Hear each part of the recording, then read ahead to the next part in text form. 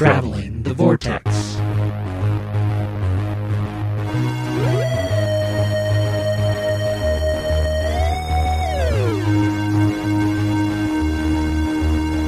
We've joined Sarcasmo as he travels the vortex and arrive at episode number 343.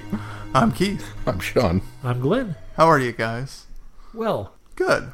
Yeah, I'll go with that. Did you guys have a good week? Yeah. It's a pretty average week. I had a good week. What'd you do? I snuck out yesterday to go see Dunkirk. Oh, what'd you think? I liked it. I don't think it's as amazing. I've got some friends that are really heavy film guys, and they're very, very, very big Nolan fans. And they just, oh my God, this was like the best movie ever. And it's good. It's a very solid Christopher Nolan movie. It's beautifully shot. It's well made. It doesn't have anywhere near the emotional punch of, say, Saving Private Ryan or, some of the bigger war movies for me. I also, the score drove me a little nuts. Hans Zimmer came back, and that angry violin note. Oh, from the trailer? He's fallen in love with that. He's used that in every movie since Dark Knight, and I'm kind of tired of it. And he's trying to draw out this tension of these guys on this beach that are being picked off every 5, and it's relentless. They get a boat, and the guys get on the boat, and they get 50 yards away from shore, and a German plane comes over and sinks the boat, and they swim back to the shore, and then they get on another boat, and that one goes out and gets sunk. I mean, it's just over and over and over again. You're not getting off this beach alive. I get it. I don't need this in the background of this movie. And it really did. It started to annoy me to that extent. But the film's good. It's very well done, and it's worth watching for sure. I don't think it's as good as, say, Interstellar or Inception or even Dark Knight if we're comparing Nolan films. But it was better than Dark Knight Rises. We also watched King Arthur, Legend of the Sword, the new Guy Ritchie film. I really like Guy Ritchie films. I like Snatch. I like Sherlock Holmes. I love The Man from U.N.C.L.E. And when they said, oh, he's going to do King Arthur, I thought, I'm not sure that fits his... But okay. I mean, he's pretty good. Just as well as Aladdin. Yeah. Okay. And keep in mind, Mel and I did that whole run where we watched every Arthurian legend film just because we were kind of in the mood for it. So I've seen a bunch of different takes on it. This is a different take. It's kind of a sword and sorcery version of Arthur versus that. Jude Law, unfortunately, falls down in the, look at me, I'm British, and I'm the bad guy. Okay. I can't really tell you much about Charlie Hunnam because I don't watch Sons of Anarchy, so I don't know if he's any good or not. It was fun. It's a competent little action movie, but that's about all I can say for that one. I might be getting full-time at the station. Oh, so that's awesome. Kind of a promotion, which is exciting. Yay. Yay! That's pretty awesome. I'm somebody. I'm no longer half an employee. So Half an employee? I'm half an employee. I am getting a promotion. Are you? Yeah, starting tomorrow. Yeah, start Monday. I'm a senior administrative specialist. So you're old? Instead of the junior? Yeah, it was just a regular senior or administrative specialist. Still not entirely sure what I'm going to be doing, but Really? Administrative things. Hey, you want a promotion? Sure. What do we want me to do? We don't know yet. There's a fancy. Well, it's going to be like title stuff for the lab director. They know what you're going to do. Yeah, they know what I'll be doing. Right. I'm sure he has plans, and it's going to be a while until they fill my position, so I'm going to be doing a lot of my current stuff too. That so, makes sense. Yeah. That makes sense. But I get my own office for the first time ever. Ooh. Window and door. With a window and a door. I thought you said windor. And so what my brain initially went to is a door with a window in it. It's like, I didn't know that's what those were called. It is now. That's a window. You have a window. Cool. Yeah, so that's exciting. Congrats. Thank you. That's really awesome. So what you're saying is that instead of the book that you already have, what I should have gotten you for your birthday is an office warming gift. Oh, you still could, I suppose. I need to find a tchotchke. Okay. Yes, and so most of the weekend was birthday stuff. Happy birthday. Thank you very much. Sorry, my present was lame. Oh, it's a great book. I just have already read it. And highly recommend it. Highly recommend it. Glenn got me a little weeping angel that lights up. It's got a light at the base of it that illuminates the face. and it's very creepy. That's very creepy. I don't know. We'll have to post a picture of this Yeah. because I don't think there's anything that we can do to describe No, there really the isn't. sheer terror this thing would. Glenn's laughing at me because I said this earlier. And I was like, this thing is beyond. So what I plan creepy. on doing is taking it to work and leaving it on my desk facing the door, and turn it on and turn off my light when I leave for the day. So the security guard at night, when he walks past my office, freaks out and sees it, even though he probably isn't even a Whovian. And then he also got me A Brief History of Time Lords, so I can join in on this month's Goodreads book club selection. If we can twist his arm enough, we'll have a side trip of his review, too. So Or just a very quick review on the book. on that, the podcast. that probably could be done as well. Because I meant to record a side trip on Diary of River Song and never did Oh, either. you're still doing that because since I've taken over recording again, I'm going to make sure it gets done. You and I were supposed to do one on something. Weren't we? That's That what I one. was. That's What what I was was. it? Was it Diary? That one, That's Diary. what I should have done while we were waiting on Sean to show up Just tonight. have Just you have you record record that. So I'm trying to, since I've gotten the vaults, like 2014, I hadn't finished it, so I'm trying to plunge through and finish that real quick, and then I'm going to start this, so I can hopefully get that done in September. So thank you, Glenn. Yeah. Speaking of books, I jumped ahead in my Virgin New Adventure stories. Oh, did you? Just because I was champing at the bit to read it because I'd seen the movie. I read Shakedown, which is based on Shakedown: Return of the Sontarans, which Terrence Dix wrote the script for the film, the fan film that was made, or quasi fan film that was made. Andy wrote the novelization when Virgin came to him and asked if he would novelize it. And the center part, I think we've talked a little bit about this, but the center part literally is the film, and it's bookended by two ends that contain the Doctor, Benny, Roz, and Chris, which Roz and Chris I haven't been introduced yet to, but till now, are on both sides of that. And then one of the guys in Shakedown, whose name is Kurt, is actually part of the story, the overall working story too. So Oh, nice. it's pretty interesting. I really quite enjoyed it.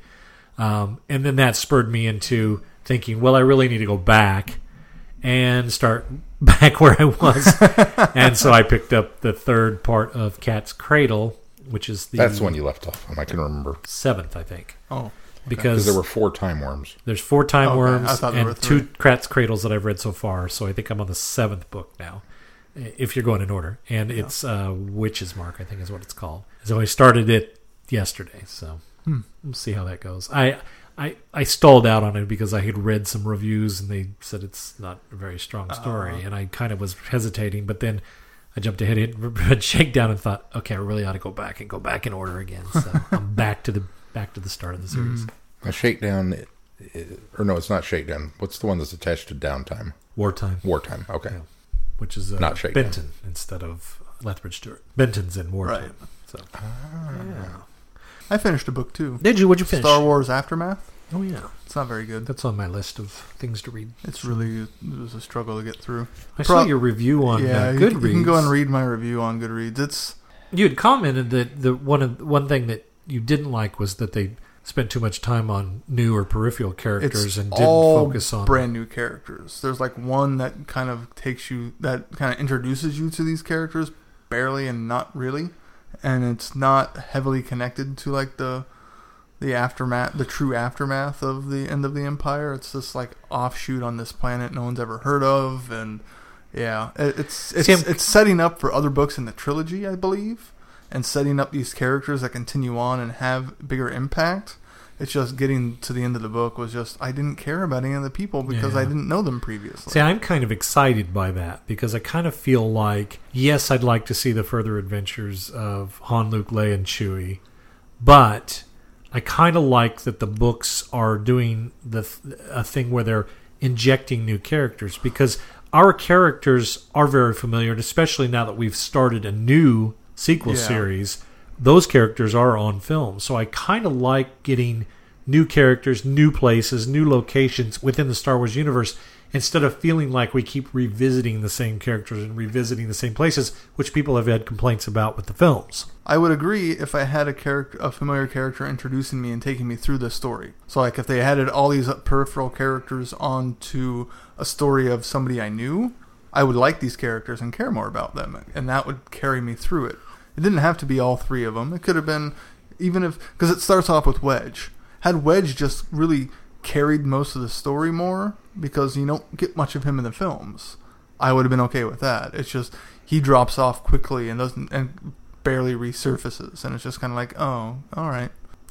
It's just when they say Star Wars Aftermath, I expect the aftermath of the Battle of Endor with the rise of the New Republic and what Luke and Leia and Han are doing. That's probably where it's falling down, as it's named itself this, now it's not fulfilling its exactly. title. Yeah. And wasn't it the very first of the new EU? It's the very first of the new EU set after okay. the trilogy. I couldn't remember if it was... Okay. Even still... It wasn't the first one released. Okay. Yeah. But that's still... you say, this is the first new book set after Return of the Jedi. I expect some more familiar characters to show up. Sure. Part of that's my basis off of having read previous EU, too. So, I don't know. We're just going to have to unlearn what we have learned. Yeah. The sequel sounds really good. And it continues these characters, and it brings Han and Leia into it. So, I'm after reading the synopsis, I'm more enthusiastic about finishing the trilogy. I started a new book. I started reading The Long Black, and I'm not sure who this author is. Who's it by? J.M. Angerweirden. Hey, isn't he a new dad? I think he might be. Just recently. Very recently. Yesterday. Yeah. Maybe. So speaking of, we have a new listener. Yeah. Congratulations, Chrissy. And Jared. And Jared. Sounds like it was quite a long event, which I'm sure they will go into much detail when she comes back and the Five-ish Fangirls. Yeah, I saw pictures on Facebook, so I knew that they had the babies. So I hadn't looked into much of it because I figured she'd let us know in due time. So very congratulations. New baby. We did get a movie in, too. We watched Jackie, which was interesting. It was very... Who's in this one? Natalie Portman. Oh, okay, that one, yes.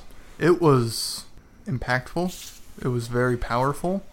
It's not one I would probably watch again, but it's definitely worth seeing once. It's a stellar performance from her, and it very much focuses on her in the aftermath of the assassination. So it's laser focused onto her pretty much, and it's definitely worth seeing. I could see why it was nominated for Oscars. Anything else? Let's move on to news. Unfortunately, speaking of a downer, we have some sad news to report. Victor Pemberton has passed away at the age of 85. Very sad. Yeah. 85, though. A lot of good years. If the name doesn't ring a bell, we did interview him at Time Eddy and had a panel with him at Time Eddy, and he invented a song Screwdriver and wrote Fury from the Deep. In which it was first featured. Yes. And what's the Pescaton story? Doctor Who and the Pescatons. There you go. Doctor Who and the Pescatons. The very first audio adventure. And he Tom Baker and Elizabeth Sladen. Yeah. And he was the nicest man. He was very nice. Just such a sweetheart. Great stories. If you haven't, I strongly recommend going back and finding that interview. Victor, you will be missed. Absolutely. My bit of news is ATB Publishing is getting ready to release a book called Red, White, and Who, the story of Doctor Who in America. And the editor on this book is actually Stephen Warren Hill. And Stephen is a American Whovian who, for years, I believe he started Gallifrey Base, or was one of the founding members of that website. He runs Gallifrey. Well, I don't know if he runs it, but anyway, he has Gallifrey Base and several other Doctor Who sites. I think he's also connected, at least, to Chicago TARDIS. He and a bunch of people have gotten together, and they've collected a lot of information about the launch of Doctor Who in America, and how while overseas it was a mainstream thing, here it was kind of an underground thing that not a lot of people knew about, and that kind of grew out of PBS and things like that. So that book is getting ready to be released, I believe, August 21st, and I think it's a hardback edition, and I think it's around the $50 mark. Yeah, $49.95. And I believe it's like 800 pages. Yeah, it's huge. Massive. This is a project that they actually, I should say, started about 10 years ago. And they came up with he actually tried to sell this idea to a publisher, and there wasn't quite enough there yet. And so he and some people realized they all kind of wanted to do the same project, and they put this all together. So that'll be coming out soon. And I'm 704 pages. I'm actually excited to read that. So. And how about feedback? We've got one bit of feedback this week. This is a new bit of feedback. Lost in Dimensional Space. A 52 truck driver who's been listening for years. Never get to watch Who unless my truck is broke down. Then I get caught up on the jokes, and that makes me laugh. I do miss when you guys sing the feedback and sing together. Should we give them a little feedback together, guys? Go ahead. Sure. Just me? Just not you. Gonna jump in on this? Feedback. We've got some feedback just for you today. You're getting the song. It's the feedback song. Yeah. Of course, now I have to wonder, is that what he misses, or does he miss back in the day when you used to come up with words to actual songs for feedback? Having not read this email before now, I didn't have anything pre-prepared that I can pull out. So maybe next time I'll... Those are the ones I miss. Yeah. Those were a lot of work. Well, now that you're not editing the show. Oh, yeah. Yeah, that's now true. that you're not recording and editing, you bet. Maybe I'll have a little more time. As far as the books go, I have severe dyslexia. It's gotten worse with age, so my reading has gone way downhill. I use voice to text, so if this seems to be off, I was too lazy to go back and correct it. Looking forward to the show and listening on the weekends helps me keep awake when I'm driving at night. Keep up the great work. By the way, can you suggest a site where I can watch Who on my iPhone? BritBox would be one of the BritBox places for you can Classic go. Who. Yeah, for Classic Who. And then Amazon Prime. Amazon Prime. Yeah. Which are both subscription services. BritBox, I think, is $6.99 a month, or is it even that? Yeah, it's $6.99 a month. And then Amazon Prime, obviously, you can pay yearly or you can pay monthly. If you pay monthly, it's $10 a month. Yeah. If you pay yearly, it's $100 a year. Yeah, Like it's less than $120, which would be $10 a month. And I think you can do just the video too, which might drop the price a little bit if you don't want the free shipping for Amazon Prime. Oh, is that right? Yeah. Okay, so there's those options, I suppose. Also, well, first of all, thank you for listening, and we're happy to, Entertain you on your drive. be your virtual companion out there on the roads. I would suggest some Big Finish if you haven't gone that way. As far as the audios, go with the audios adventures because it's it's like a book but not. There's no print, which is kind of nice. Big Finish actually has an app that you can download to your phone, and you can purchase the audios through the app and listen to them through the app.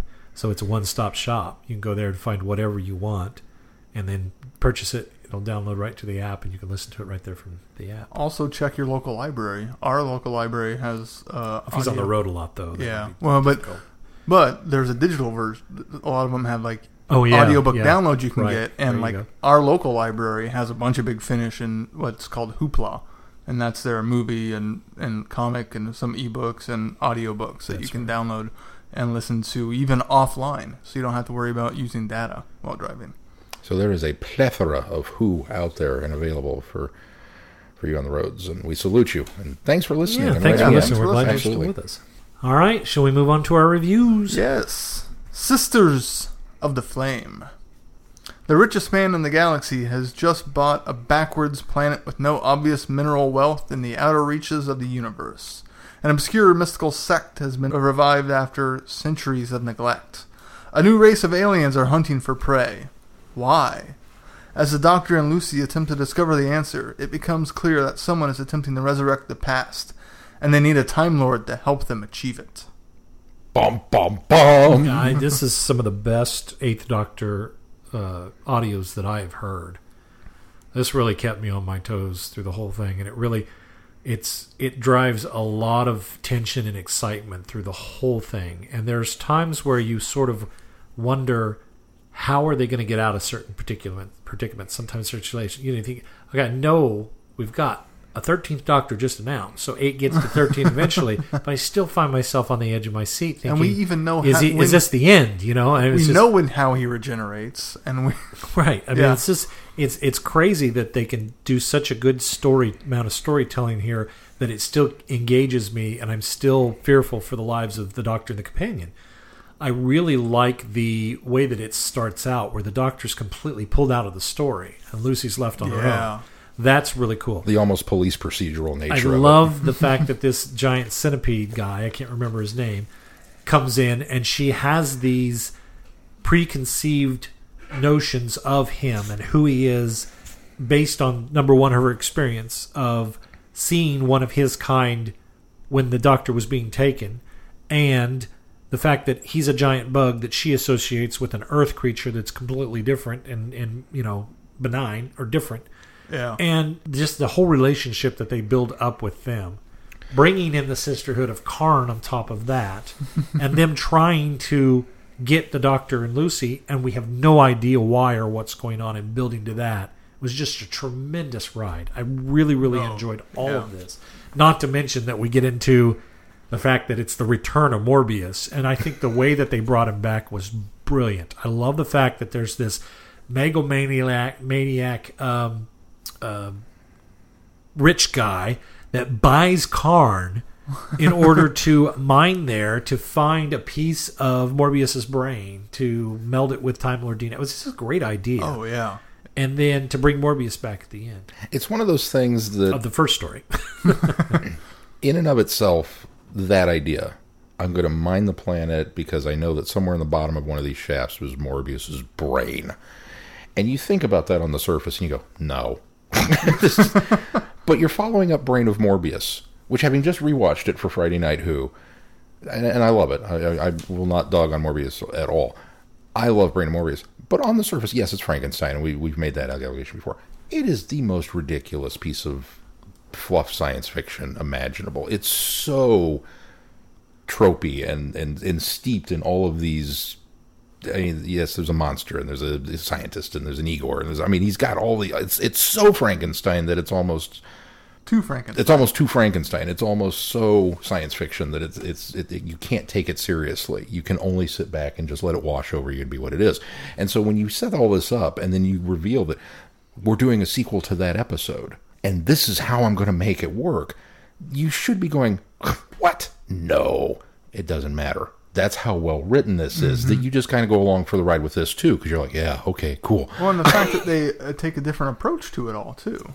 They don't go the same routes of Brain of Morbius. They take the ideas and build on them and strip away the Frankenstein aspects of it to create a completely different story, which works so well. Yeah. Well, I love that even some of the way they allude to hooking Strax. Is that the other Time Lord? Straxus that he captures, that we remember from before in the last season. I think Human Nature, I think he showed up in that. Human Resources. Human Resources, thank you. Having him in some sort of chamber that's lifted up as they're doing the thing just really kind of brought that imagery of Frankenstein's monsters being lifted up into the, as he's trying to meld the DNA with Morbius's brain, the piece of Morbius' brain. It still had a little bit of those nods of the allegory, but didn't go completely there like Brain of Morbius does. So it still kind of strikes some of that imagery that kind of calls back to Brain and Morbius and Frankenstein while taking it a whole different direction and creating a story around that. It just does it so much more subtly. It does. It's very subtle. It is. And in fact, somebody might miss that, but that was something probably because this is a Morbius story in my head is supplanted, so I kind of was looking for those things, and that to me was a bit obvious. Yeah. That's the one downside of doing it in this way. When I went and listened to this, I had no idea. I didn't read ahead of the episode titles. I didn't make the connection. Sisters of the Flame. What is that? I don't know. So I'm listening to the audio, and the doctor's gone, and Lucy's doing her thing. And then the chanting started, and I went, I know that from somewhere. Why do I know that? And then it clicked. I know who these people are. Oh, cool. And so I'm going along and listening further. Didn't even remotely consider this was a Morbius story. Furthest thing from my brain. We've been kicked off Karn. We've done this. We've done the rich guy here, blah, blah, blah. Oh, he's the leader of the cult of Morbius. What? We're actually going to go there? And just with each of those revelations, my love for this ratcheted up another notch, because it was just, I can't believe you're telling this story. You're telling this story. Oh, this is so cool. And a lot of that has to do with just the fantastic job that Nicholas Briggs did writing it. Yeah. Oh, yeah, absolutely. Well, and all the performances in it, too, are just spot on. There's no scenery chewing like there is in actual Brain of Morbius. Yes. Much beloved Philip Maddock, I'm sorry. Oh, yeah, he's so great. No, he's great in the role. And Solon's role needed scenery chewing. This story does not call for that, and so there isn't any there. Although I do think... Ross, though, is fantastic. Sardonyx reaches almost that level of scenery chewing, but not quite there. Well, there's a couple of times in the second one where I think he does get there. He starts giggling maniacally. But side note, did you know who played our favorite centipede cop? I noticed that in the credits. Alexander Siddig. Oh, okay. It's Dr. Bashir. Yeah. did not recognize the voice at all. I didn't recognize the voice either. Because he's that good. And Orinthia was Katarina Olsen returning. Yeah. So the headhunter, only not the headhunter. Right. And I'm pretty sure Barnaby Although Edwards was in clearly this the Hunter will be coming back, but I may be getting ahead of myself. I think you're getting ahead of yourself. Getting ahead of yourself. If we move into the next one, which to me this is just two parts of one story, so It really I don't is. know that we need a synopsis of the second story, because what I really liked about this was the shift in Morbius was in this one it was this menacing, maniacal, and you really felt the power of Morbius and I Have Returned and the fear and then to get into the next one and kind of start off with him coming back to the chamber and Sardonyx, having the conversation with Sardonyx and about I'm so excited. I mean, it was really a different change in it's been 4 years. And he's been, going across conquering the galaxy. And he talks about these battles, but you can tell that he's worn, he's exhausted, he's tired. Not to mention, he doesn't quite have full power unless he ciphers it off of Straxus all the time. So he's continually feeding off of Straxus in order to stay alive. And he really has these conversations these humble conversations almost with Sardonyx. Is that his name? Yes. Yeah. About, and Sardonyx still has this reverence for him, which is fitting. But Morbius just comes across as this, I just don't know.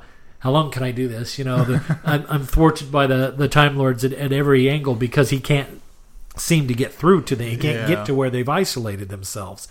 And so it's a neat change in that we have this menacing character at the end of one, and it kind of comes down to the, I don't want to say humanizing angle of him, but showing how he's been worn down by this conquering over the years. And I thought that was a neat change. Well, and it's so cool that the fact we get to see him conquering, or at least hear of the aftermath of what he's been doing. It's not the threat of, if I get out, I'm going to do this. He actually kind of gets to do that.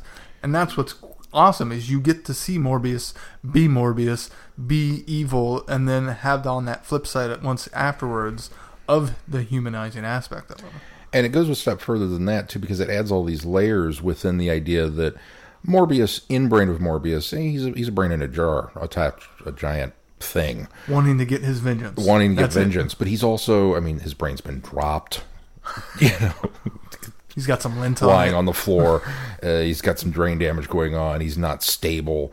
He's very screamy, megalomaniac kind of, standard villain. He's an over the top Doctor Who villain because he's a Dalek. He's Davros. He's all of those guys. It's just this particular has a new model.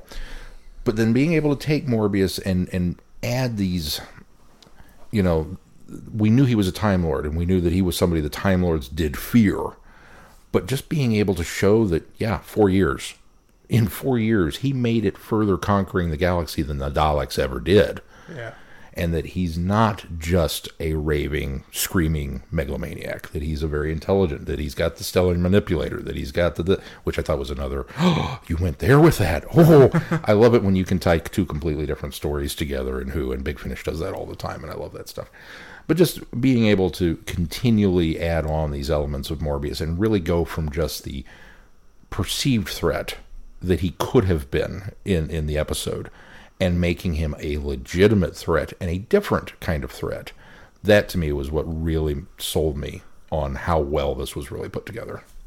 I also like the fact that they weren't afraid to do the rewrite time, to cross the time streams, to go that route with the Doctor, which is something we haven't done in a long time or haven't touched on outside of the new series, which we found ourselves doing that on a weekly basis when Matt Smith was in the role. But it was interesting to see the Eighth Doctor, who I think is a little more by the book as far as not tinkering with his own timeline, to be convinced by Lucy, this is the way to do this. We'll go back and try to do this. And then ultimately the Time Lords being on board with the fact that, because that's really how they kind of change all of this, that past 4 years of conquering basically doesn't exist once the Doctor takes the manipulator and is rescued away from Karn.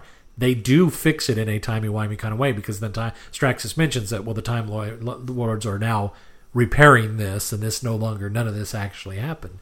I like how it comes down to the point that Lucy thinks that the Doctor's dead, that he's gone, that he went over the edge with Morbius when they careened down into the cavern over the balcony. And I like the fact that Straxus reintroduces that idea of we could help, we can make you forget, which goes all the way back to the fact that the Time Lords were able to do that to Jamie and Zoe in the second Doctor's trial. So I think that was really kind of a neat nod all the way back to give us more of that Time Lord mythos and mythology that we've had for all these years. And that was neat. I really like that.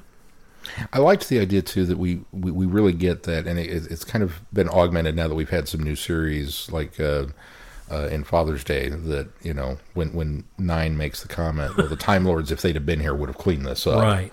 Yeah. And so now we get to see that kind of in action with them going back. And that was one of the things that just really, that was cool. But then to turn around and tie in War Games with the We Can Make You Forget, I don't know, everything's so magical about this story. What'd you guys think of the end? Like you said, we know where he's going to regenerate. Right. We know that there's a lot more Eighth Doctor to come. I thought Lucy's reaction was powerful.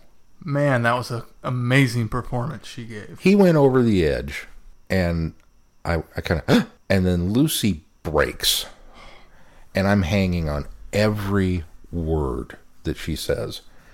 And there's a small part of my brain that's waiting. I'm waiting for the Indiana Jones joke where he's clinging to a tree root or something. She even just references off cliff. And she even looks over the side. She says he's got to be hanging on somewhere down there. Yeah, and so I'm waiting for it, and there's nothing. And it kind of drags on a little bit, that there's still nothing. There's no sign of the Doctor, that he has evaporated in the thing. And the Time Lords have fixed everything.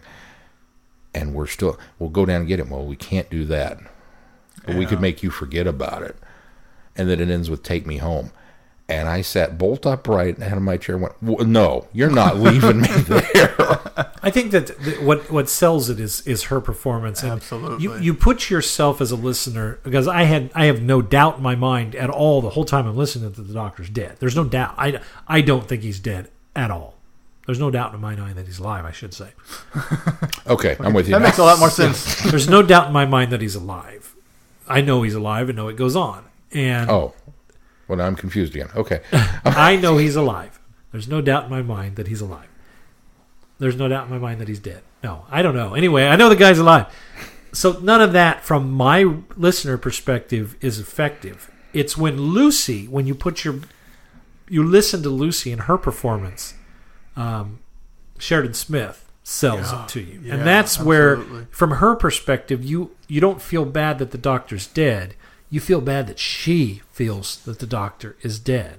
And so it's that emotion and that tension that really grabs onto you.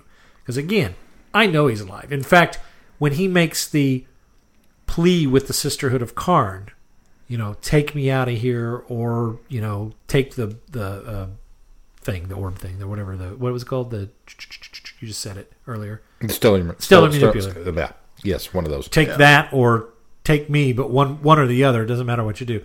So in my mind, the Sisterhoods who saved him. Basically, I know that that's what happened, but they leave it there. They don't give it to you, which I really appreciated. In fact, all the way through the credits, I thought, or the credits, the music at the end, I thought, they're really going to pull this and carry this over to next year. And I thought, that's an interesting way to do this. Especially a radio series that people are listening to for the first time, and they've never, maybe you don't even know Doctor Who that familiar. But then to come back and do the after credits thing, which I didn't expect, and I'm glad I didn't shut it off, because sometimes when the credits roll, I shut it off. But this time, I happen to be still listening when it comes back and Lucy gets the knock at the door, and who's to show up? Pretty sure that's the headhunter. Sounded like her. I'd forgotten too, but the other wonderful tie-in is the trapezoidal black hole. Oh, yes. Yeah. And described properly. Yeah. The Time Lords using a time scoop to scoop up all of the Time Lords and recall them to Gallifrey. That was very clever. That was that's a nice, another nice tie-in with other Gallifrey stories. And then once they get to Gallifrey, the fact that they're trapped there and they got dragged there was a great aspect to the story. Just again, that it really illustrates how serious this threat was, that we can't let Morbius come back, so we're going to recall everybody, and the ones that we can't recall, we're just going to nab and put the place on lockdown. Yeah. Right. And it's like, you guys are the Time Lords, right? You should be able to... It adds that menacing fear before he comes very heavily. And then the fact that they stay hidden and can't work their TARDISes. That's just really it. goes to show... To the point that they have banned TARDIS travel, and Straxus is traveling with the Time Ring. Yeah. Yeah. Which is another nifty tie-in Yep. to Genesis of the Daleks. Right. Although we saw the Time Ring before with Straxus in Human Resources. Right. Yeah. It's just a solid two-parter. It really top is. to bottom. There's no way around it. I love the fact that Centipede Cop. That's just cool. I like that Lucy has that initial freak-out moment when she sees the doctor carted off by centipedes. And then Centipede Cop shows up, and she's like, no, you're one of the, And it's almost embarrassing to listen to. It's a little, you're just being racist. You're using that whole "you all look alike" thing, and that's just wrong, Lucy. But then she recognizes that and apologizes for it. And what do you guys think of Lucy in that? Because I know I forget which one of you was kind of hot cold on her, depending on which story. Well, it was you, wasn't it? It was first season. I wasn't very fond of her, and then by the end of the first season, I liked her a lot. Of this season, I've liked her. I had warmed up to her at the end of by the end of the first season, and then I got kind of cold on her there for a little bit because it seemed there was some inconsistency in the beginning of the second season, but then I think I warmed back up to her. So, and it's kind of ironic that they talked about the idea of making her forget, because she's almost a Donna-like character. Yeah, a bit. That her sass level is very Donna, and the way she talks. And she was a temp. Yeah. Yeah. It's like the template for Donna before Donna. Now that you've said that, I wonder. I don't know if it really was, but... I immediately went and followed it up with the next one, because I couldn't wait. Just as I was listening to these, and this was the pinnacle of, wow. This was like, at the time I listened to this was the best Big Finish story I'd ever listened to, this two-parter. I really, really, really liked these. And it's been so frustrating to let this gestate until now, to get to it with you guys and be able to talk about it and just be like, "What is the most amazing thing ever? I'm geeking out over this." This is definitely some of the best, especially of the Eighth Doctor stuff that we've done, and I think of Big Finish as is one of my top stories now of everything they've done. Story arc.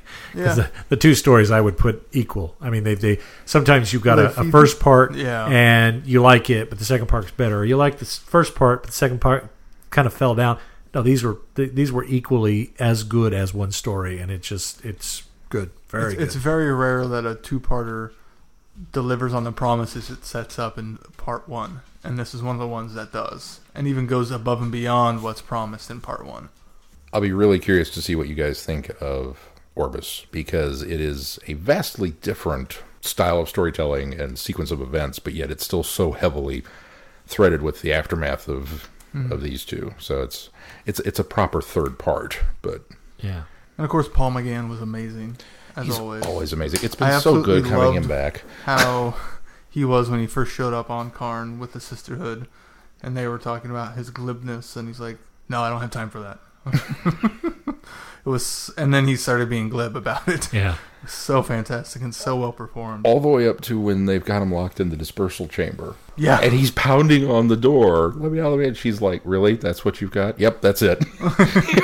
Just the dispersal chamber was another one of those times where I'm thinking, yeah, I know that the doctor survives, but man, this is really intense. Yeah. How are we getting out of this? Yeah. Well, then they grab the time ring. And they're like, aha, we're going to escape. Wait, no, something's not right. We're back to pounding on the door again? Yep. I do like that the time ring overloaded the thing, and that wasn't their escape. That just bought them some time in order for them to realize, oh, wait a minute, Straxus is still there. That's our way to get out of here. Help, let us out so we can go rescue Straxus or get him at least away from Morbius, or from, at the time it's Zardonis? Zardonyx, yeah. Zardonyx. So yeah, that was cool too, and very, very, very tension driven. Overall, just a great story. I couldn't say anything more about it. It's just terrific. I would agree. All right, I would concur. What do we got coming up on the schedule then? Well, if you're angry about that cliffhanger, good news, because next week we're going to continue it. We're going to listen to Orbis, which is the first of season 3 of the 8th Doctor Big Finish Adventures. And I forget what else. I didn't have the schedule right in front of me. It's 9th Doctor 1 through 5. Right, Titan Comics, 9th Doctor Of the ongoing. not the miniseries, but the actual The ongoing series, issues 1 through 5. So Or Volume 1 of the... Yeah, no, Volume 2. Volume 2, yeah, because it's they a consider the miniseries Volume 1. Volume 1 was the miniseries then? Yes. Okay. So if you go pick up the trade paperback, it's Volume 2. You'll have them all right there. Or if you log Together. into Goodreads for that. So Yeah. some more Big Finish and some comic action next week. Our Friday Night Who offering for next week will be the Aliens of London and World War III two-parter with Glenn's absolute favorite villains. Did you do some research before choosing those 2 stories? No. Do we have a serendipity moment? Yeah. Really? Yeah. That's all I'm going to say. There's a pig running around. Little pig person. I thought you weren't going to say. I couldn't resist. And we're in the process of putting together the schedule for a little further out so that you can get more. But, you may want to think about that BritBox subscription. Yeah. Absolutely. Keith, did you let people know how they could contact us? I did not. So, if you want to contact us, you can go to our website, travelingthevortex.com, and fill out the Send Us Feedback tab, or you can send it directly to feedback@travelingthevortex. Or, like Ben often does, just reach out to us on any form of social media. While you're at our website, please consider becoming a patron of the podcast. There on the right side of the page, you'll see a button that'll take you where you can support us on Patreon, and any amount is welcome. And then 100% of those donations go right back into this program. And of course, there are links on the side of the page for other sites as well. Anytime you purchase things through them, a percentage of those go to our podcast, and also you can purchase podcast merchandise on that site as well. So check some of that stuff out. That's going to do it for this week. Until next week, I'm Glenn. I'm Sean. Now I'm Keith. Cheers. Good night, everybody. Be seeing you. Thanks for listening. You have been listening to Traveling the Vortex. Doctor Who and all of its associated programs are owned and trademarked by the BBC. No infringement is intended or implied.